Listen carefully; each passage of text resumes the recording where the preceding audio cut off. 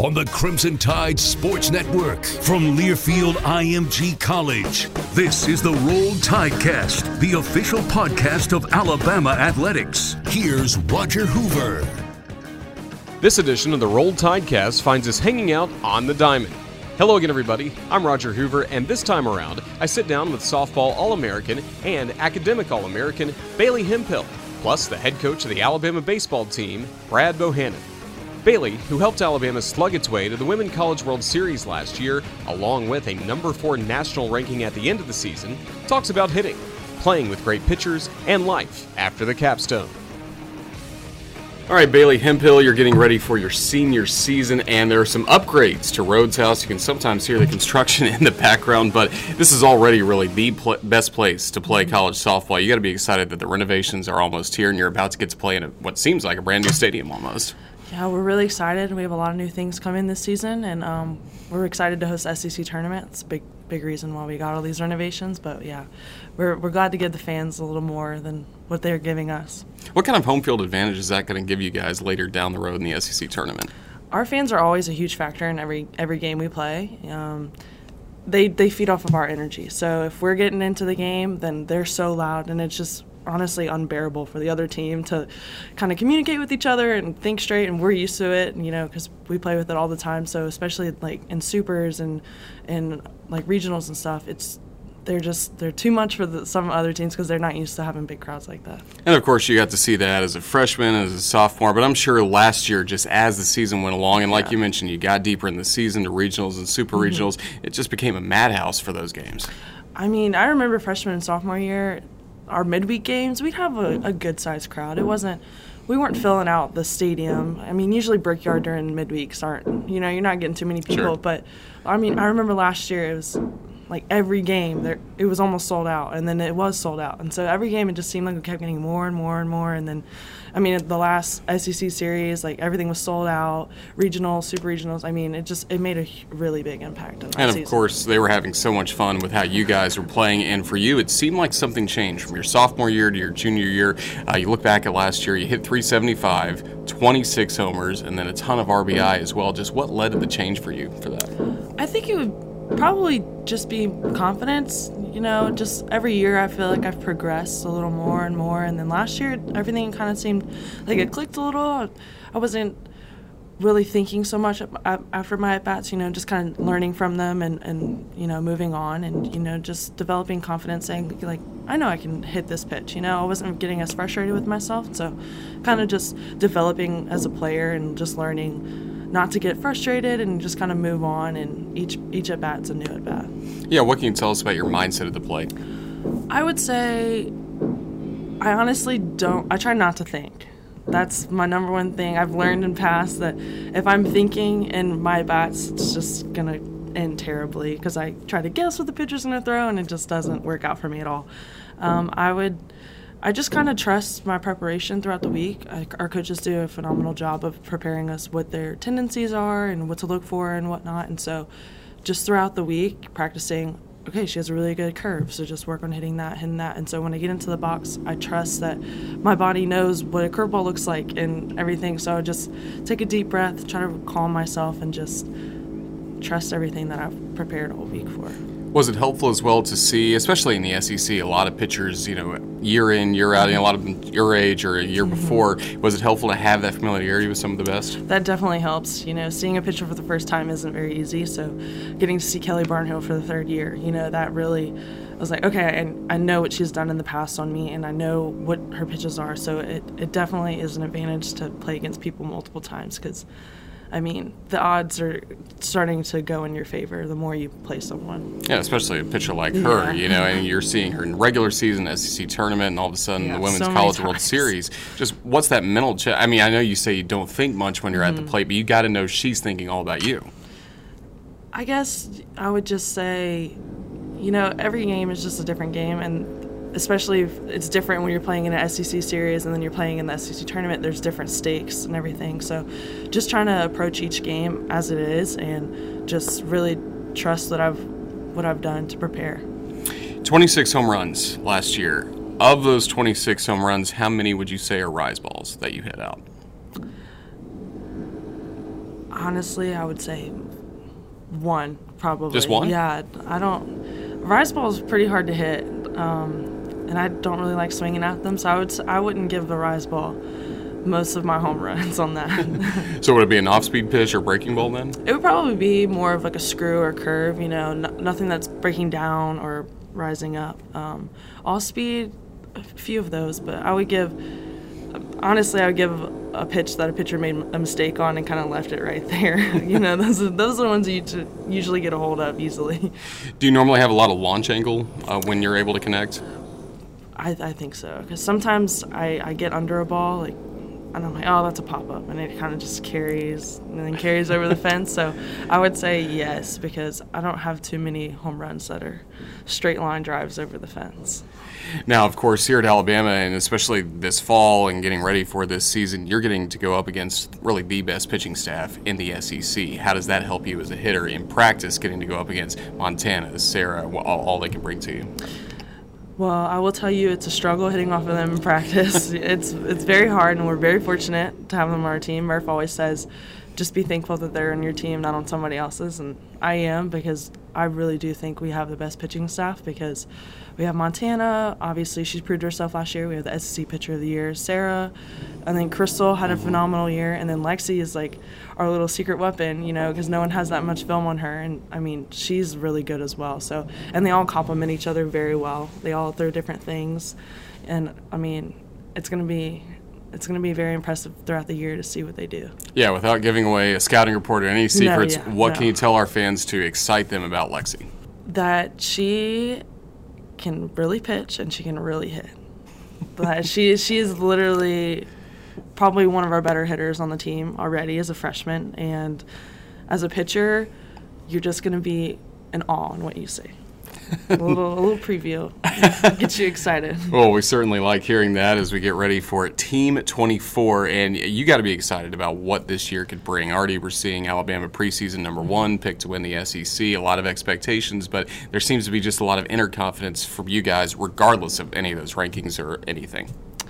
Murph always tells us, like, last year was last year, this is a new year. I mean, we do have a different team, but we have a lot of people returning from last year, and so we've had a lot of people that have had success last year, and then you can only go forward from that, so it's very exciting to see how people are going to continue to develop as players, especially like our sophomores that were from last year, like Kaylee Tao and KB and all of them. They're juniors now, and I mean they're only getting better, and same with Skylar, Montana, like all of that freshman class from last year. So it's very exciting to see how people are going to not only take what they got from last year, but improve on it this year.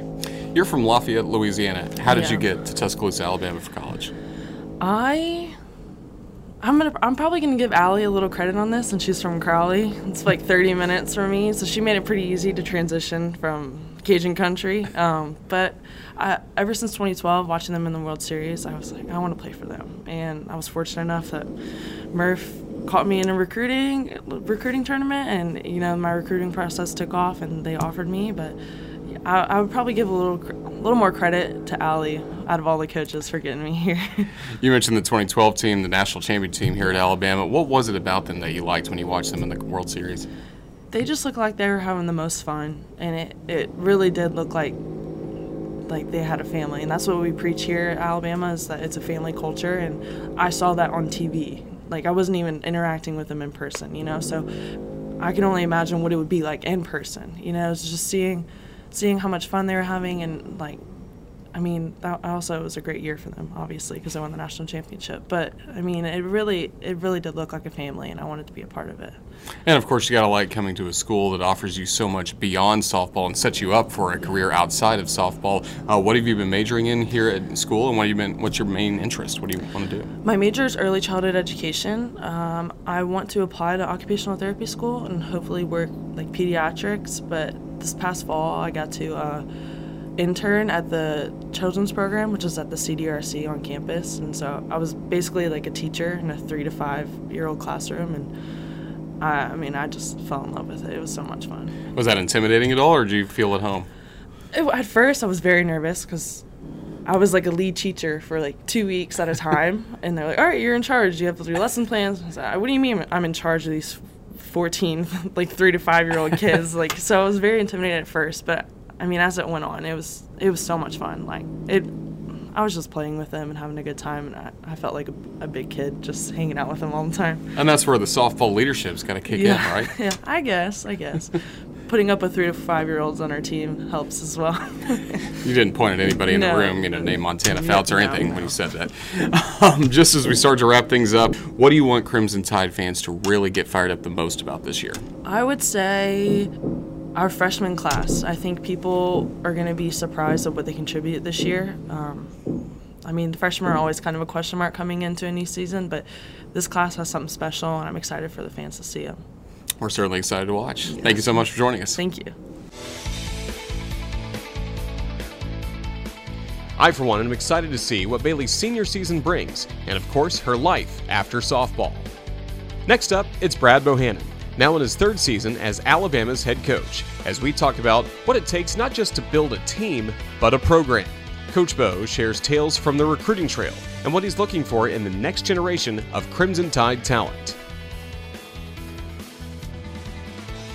Coach Bohannon, let's start with talking some recruiting. And first of all, just what is your overall recruiting philosophy, and how long does it take to really establish a relationship with a player when they're in high school? And just take us through what it starts with when you're in the evaluating process and then getting them to Alabama. Yeah, I think any college coach would tell you that their sport is unique, and I think college baseball is unique in a lot of ways.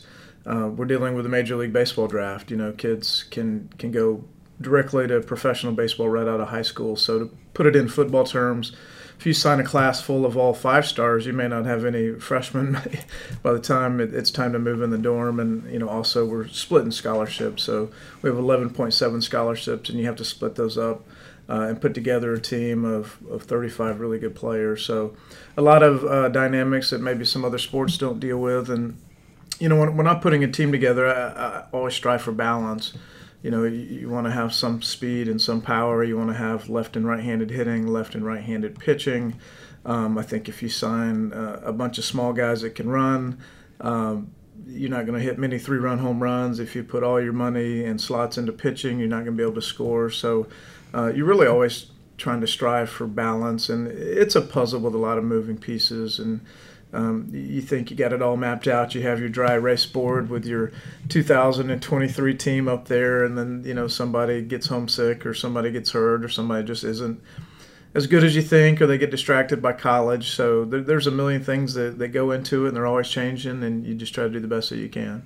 Yeah, how do you try to find that sweet spot between getting the top-level talent, like you mentioned, like a 5-star football recruit, but then also trying to make sure that this is a guy that can come to campus? How do you try to figure out who's the right fit for college baseball?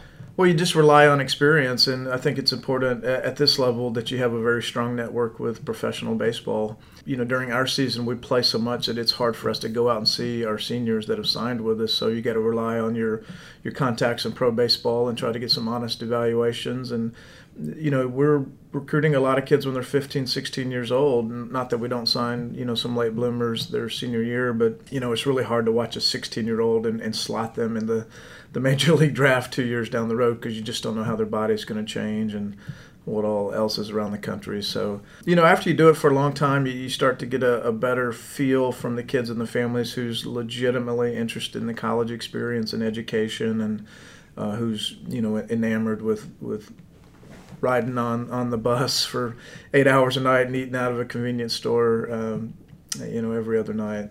But it's not an exact science, and you just do the best you can and adjust as you go. Like every coach here at the University of Alabama, I'm sure when it comes to recruiting, you start with the state of Alabama, making sure the best players in the state stay here. But then after that, you kind of have to go all over the country to grab players and bring them here, right? Yeah, I think any school would tell you, at least public school, that you want to work from the inside out. And we would love for our team to be full of kids from, the state of Alabama.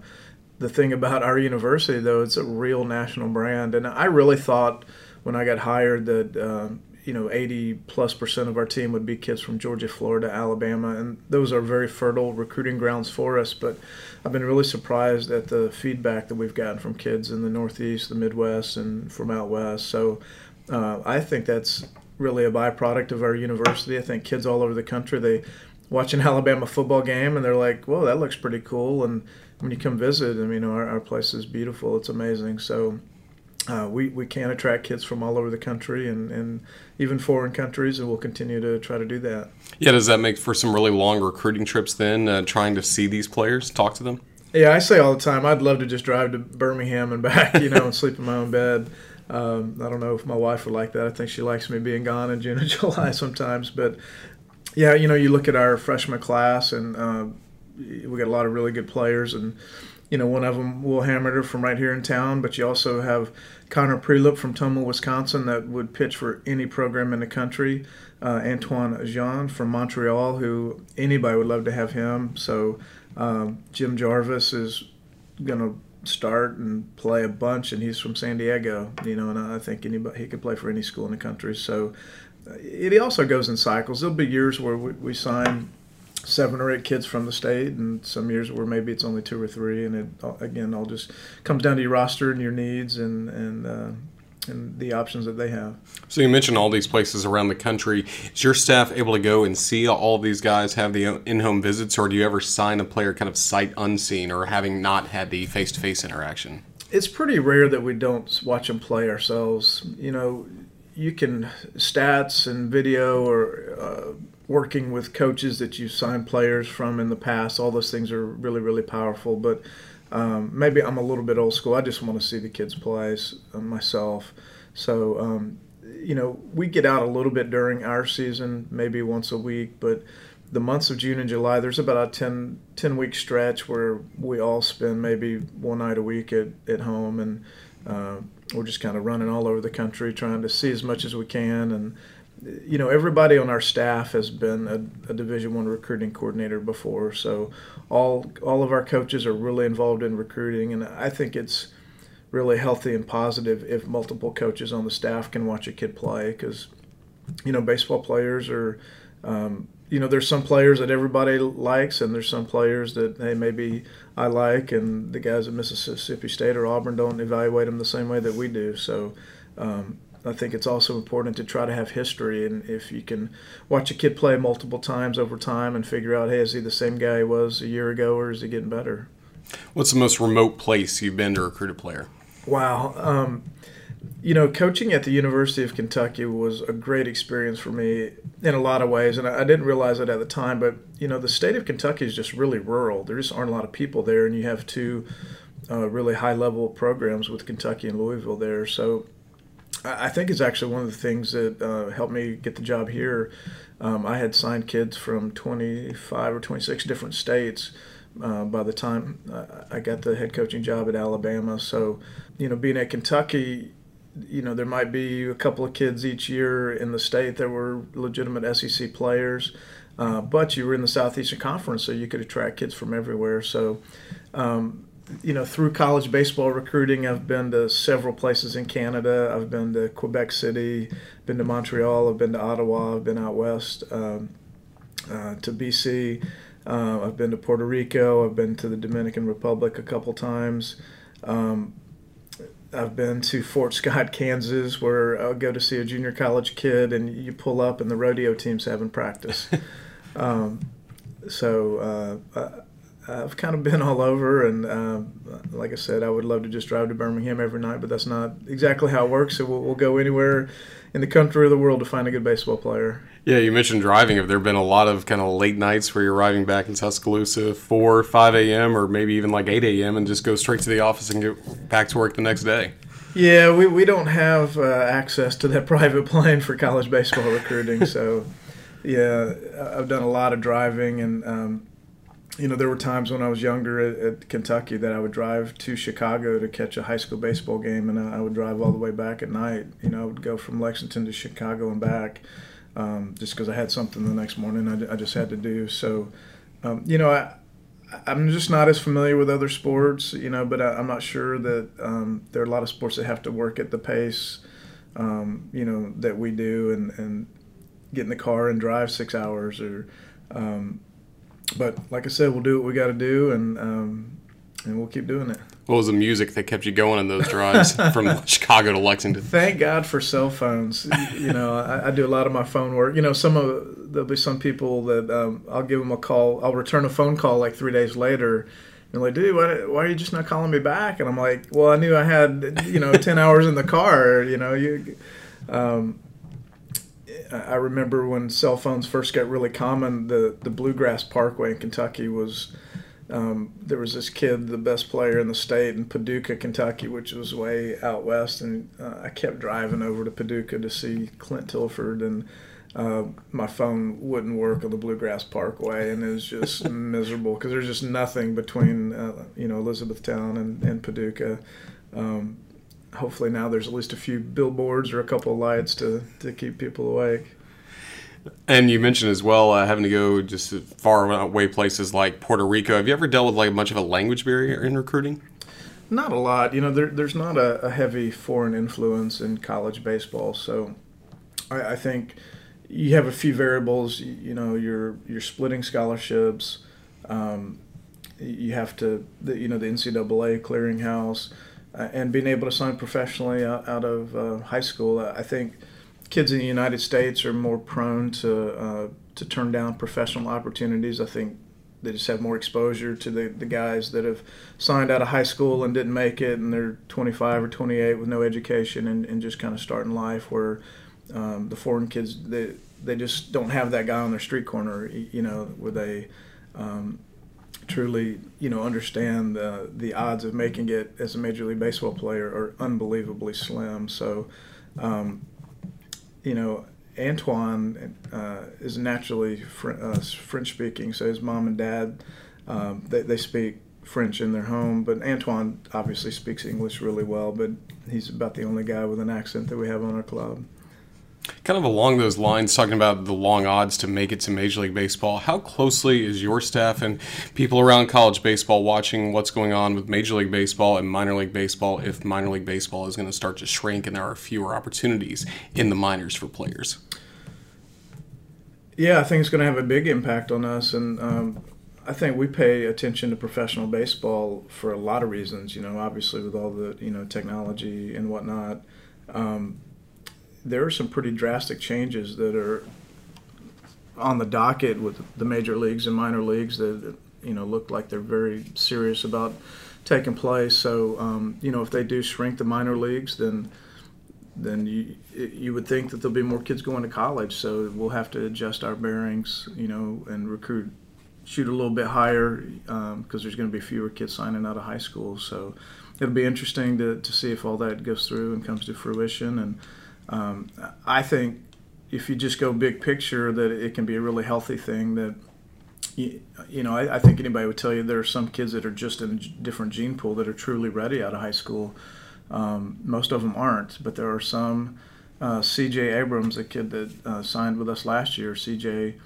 Went I think 6th overall, and that dude's just playing a different game than everybody else in high school. Like he was ready and had the maturity and the tools to go out and play against kids 2 and 3 years older than him with a wood bat, and so those kids are still going to have that opportunity at high school, but the next tier down, most of those kids probably need to go to college and prove what they really are.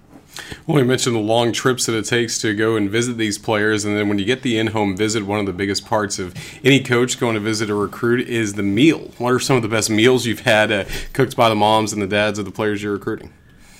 It's not quite like football.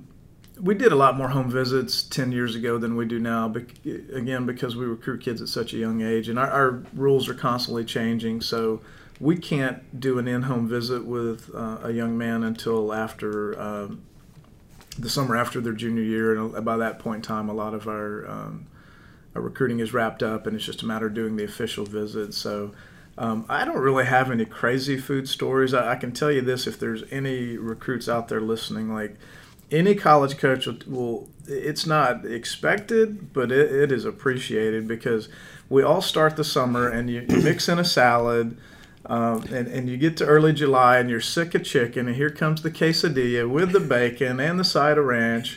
So if you have an opportunity to get a home-cooked meal in July, we really, really appreciate it. Yeah, football coaches always talk about gaining weight during their recruiting periods. Is that the same for baseball coaches? It is, because you're going to Taco Mac or Chili's or whatever restaurant at 10:30 at night, and you just want to decompress, and of course you get the appetizer, and then like I said, you start the summer with good intentions of the salmon and the chicken and the salads, and then here comes the cheeseburger. So yeah, I'm pretty anxious to get on the treadmill and get in the gym when August gets here. No doubt.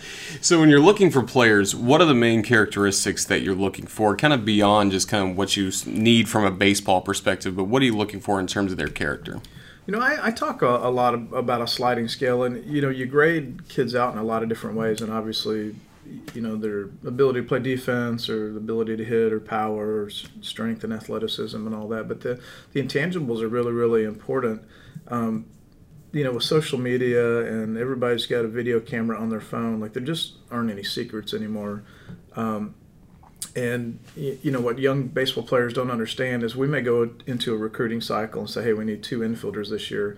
Well, you got your dry erase board and there's like 20 names up there from all over the country, and how do you pick 2 out of those 20? And a lot of them are going to be very close from a physical, athletic tools standpoint. Well, okay, if they're close, let's go with the kid that we think is the most mature, or the most competitive, or the most resilient, or can handle failure, those types of things that we're trying to figure out. So you almost have to play part psychologist to try to, guess those intangibles, but they really, really do matter. And then what's the process like? How's it different when you're recruiting a junior college player versus a high school player?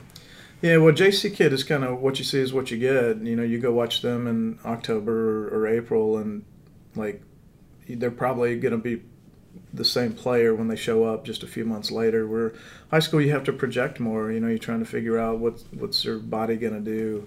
Are they going to get a little stronger and wider and need to go to a corner spot, or is their velocity going to jump? And you're just a lot more guessing. But the JC kid is somebody that you need to come in and play right away, and it's really a lot easier to evaluate because you just go watch them and compare them to your current team. It's like, how does this kid compare to who we have playing that spot right now? For your program, what does it mean to recruit well on a consistent basis, and kind of how many years does it take to really get the feeling like, this is what my staff wants to do in terms of recruiting? How many years does it take to kind of build up those relationships? Well, a lot of people don't want to hear this, but this is my 3rd year being the head coach here at Alabama, and I really feel like this is my first team. I feel like these freshmen is our first recruiting class, and that's crazy to say, but when I got hired in June of 2017, if you look at, player rankings, which, they are what they are, but I bet 90 of the top 100 players in the country of that junior class were already committed. So it was really those the next tier down of kids that we had a real chance to recruit that were open-minded. So, that group, they're just now like freshmen in college. So, I really feel like my first real team is going to be when our freshmen are juniors, which is crazy, right, to think about, but that's really kind of how it works. So as far as recruiting well on a consistent basis, that's a hard question to answer. We've been fortunate that, our first 2 full groups that we brought in have been ranked by some of the publications, which is very flattering. I think it's hard for any publication to have a true, feel for all the players around the country. There's just so many kids playing baseball, and it's just hard for those guys to go see them all play. So I think we can have a really good group that may not be ranked in the top 25 one year. You can also have a group that's ranked high because it's a bigger group, and maybe the services miss on a couple kids. So, you look at our current freshman class, there's a couple of kids that came in with virtually 0 accolades that are damn good baseball players, and a couple of kids that came in super hyped that, I still think are going to be good, but they're going to take them a little bit more time. So, a kid like Jim Jarvis, if you had looked anywhere online 6 months ago, he was like the lowest rated kid we brought in. Jim Jarvis would play for any school in America, you know. So it's all about recruiting to needs, and you really don't know how well you're recruiting until about 3 years later, and you look back and see what they ended up being. On this current 2020 roster, what's the best recruiting story you have with any of the guys that signed and are here for this year? Well, you know, Antoine is just such a unique story. Antoine Jean is from Montreal, and, you know, I talked earlier about how we recruit these kids at such a young age. Well, you know, March of 2019, I had no idea who Antoine was.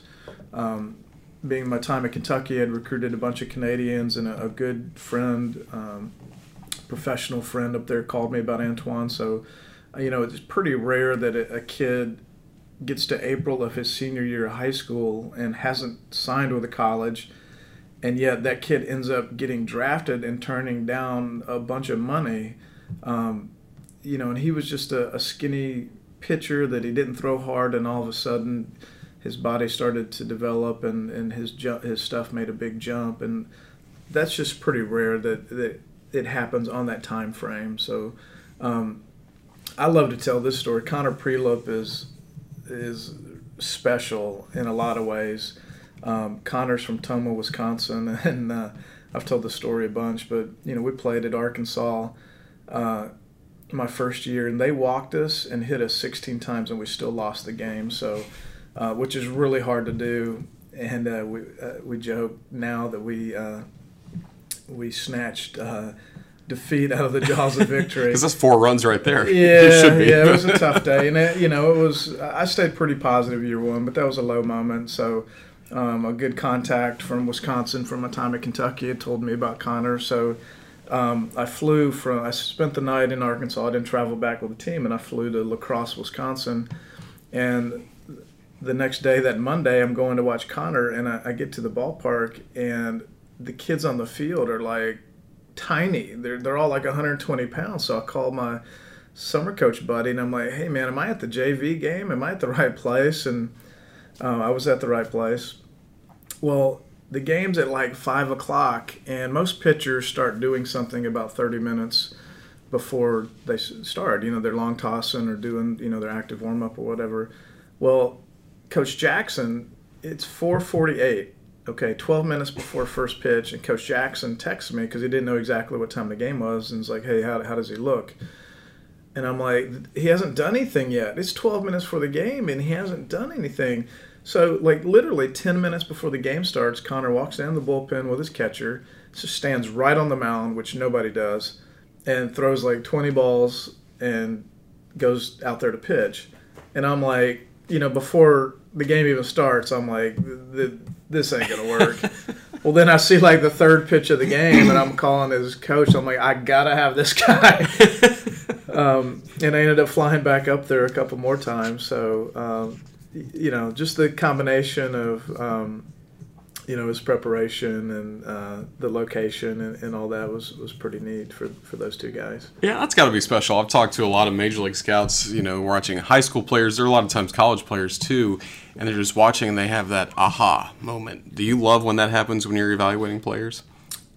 You know, when you do this for a living and you've done it for a long time, this is my 17th year in the league, so I'm certainly not an expert, and, you know, I'm 44. I plan on doing it a lot longer, but, you know, some things just stick out like a sore thumb, you know, and Connor Prelup was a guy, and I'll say this, he was easy, but you see his first breaking ball, and you're just like, you just don't see left-handed breaking balls like that. So it's like I didn't even need to watch after the first inning. You know, I'm literally 5 pitches into it, my mind is made up, and I'm just going to do anything I can to get this kid. So it's pretty cool when that happens. And, you know, another story about one of our young guys, you know, Jim Jarvis, I recruited and coached his older brother at Auburn, and we didn't think we needed another infielder here at Alabama, and Morgan McCullough was having a really good season last year and started to get some interest from pro baseball. And, you know, Morgan was kind of a short, squatty, non-athletic guy, but was a really good baseball player. And so kind of got to late spring, and we figured out, hey, Morgan is going to get a chance to sign, and he wants to sign, and really appreciate his honesty with us. So, it's April, and we're like, hey, we got to go find an infielder. And, here comes Jim's name. And I told Coach Zulli, like, hey, man, you have to go watch him. I can't do this because I want to offer the kid just based on his brother. His brother Luke was just one of the top 5 or 10, just most mature, competitive, toughest, good players I've ever coached, and still keep in close contact with them. So I made Coach Zulli go out and watch him. So Coach Zulli went out and watched a practice, and he called me and he's like, hey, this kid's good. We want him. And I was like, well, stay one more day and watch a game. Like, I have to be sure because of my relationship with this kid and family. So, there's a lot of neat stories behind all these guys. Is that one of the best feelings, too, for a college coach when a pro scout says, fill-in-the-blank player name wasn't on our radar when they were in high school, but then because of the work they've done at Alabama, what they've done the last 2 or 3 years, now they are. Is that one of the best feelings you get?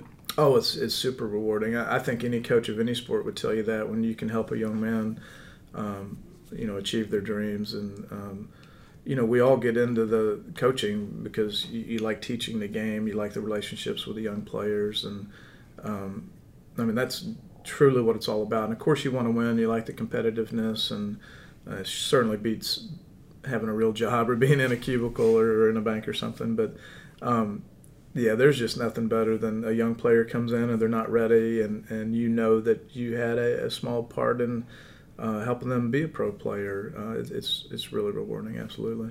We've talked a lot about going on the road and visiting a lot of these players, but what about when they come to Tuscaloosa and take a look at your program? What's a typical recruiting visit like for them here in Tuscaloosa? Well, they see and do everything. Our goal when a kid comes to visit is by the time they leave that they know exactly what it would be like to be a student here at the University of Alabama and to be a baseball player. So they see all of our facilities. They spend a bunch of time with our coaches. If we're in schools in session, they're going to spend time with our players and all the support staff. And they're really thorough. Our staff does a great job. Again, we've always been involved in recruiting. So, I tell this story too. I had played here against Alabama as a visiting coach 4 times, but when you're the visiting team, the bus parks in left field and you walk across the field to the visiting dugout. So I had been here, but I had never been around campus. I'd never been inside the stadium. I'd just, been on the field and in the first base dugout. So when I interviewed with Greg, we actually did it at his house. With me being at Auburn, neither one of us wanted it to get out if it didn't work out. So, I got the job and was still coaching with Auburn in the regional.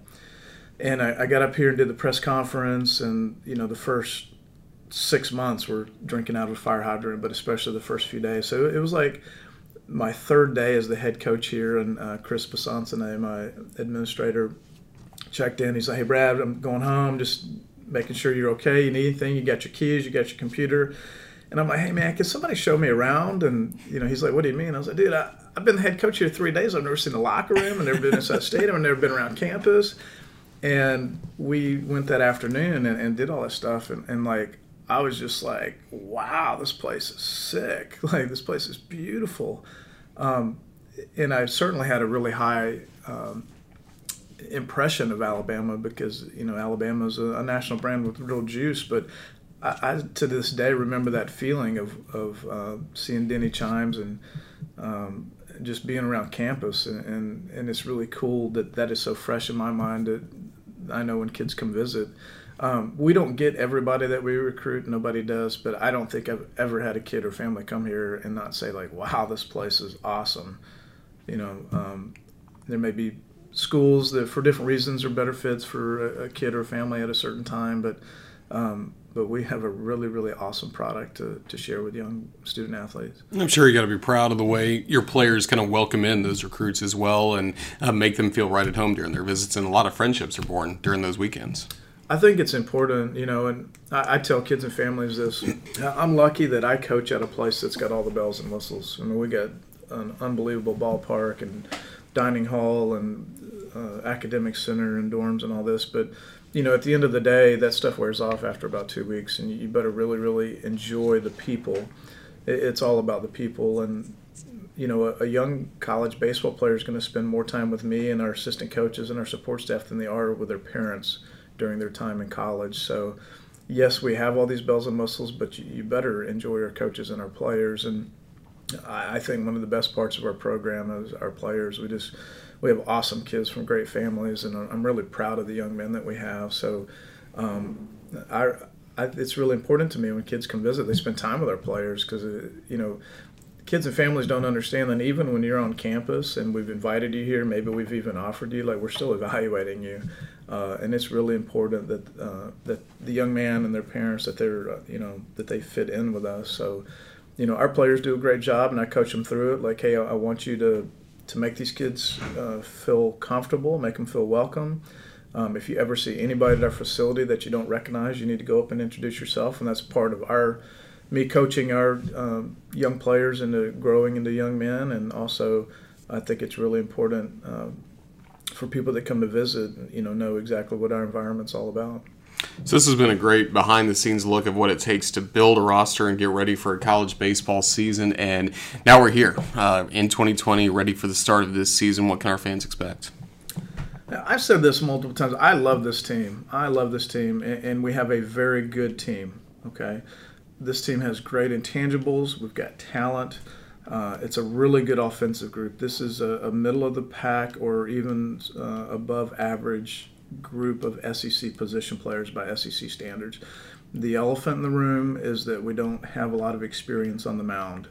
We don't have anybody on our team that has started an SEC game and won it, which is really rare and unique. But with that being said, we got arm talent, and we got some length to our staff. And I think if you ranked our pitchers 1 through 10 or 12, whoever you picked at 9 or 11 might be better than Florida's 9 or 11. I'm not sure that our 1 or our 3 is quite where theirs is, but this is a really good baseball team. And I haven't said that in the 2 years I've been here. We have a very good baseball team. Now, the other piece of that is, what does that mean in the SEC West? A couple of the polls have come out, and there's one poll that has 7 SEC teams in the top 11. So, in theory, what you're saying is for us to finish in the top half of the league, we have to be a top 10 team in the country. I think it would be imprudent for me to just beat my chest to say that we're a top 10 team right now, considering that we have so many guys that haven't done it. I also don't know, are we going to stay healthy? Are we going to catch some teams at the right time? There's just so many variables that come into play, but we have a good team. We're going to take a clear step forward. We're going to win more games than we won last year. We're going to be very, very competitive, and I'm really excited to see what it looks like when the lights come on. Well, I know fans can't wait to get to the Joe for some baseball this spring. Just a best of luck, and again, thank you for spending some time with us and explaining the recruiting process of what goes into building a Crimson Tide roster. Thanks, Bo. All right, thank you.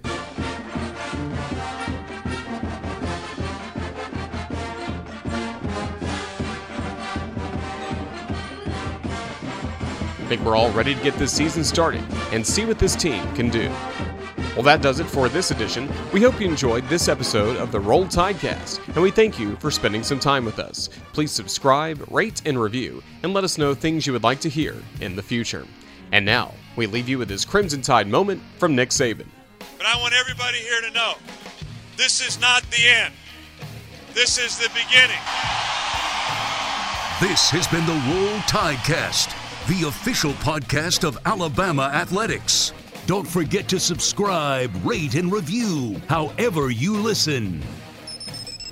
The preceding has been a Learfield IMG College presentation of the Crimson Tide Sports Network.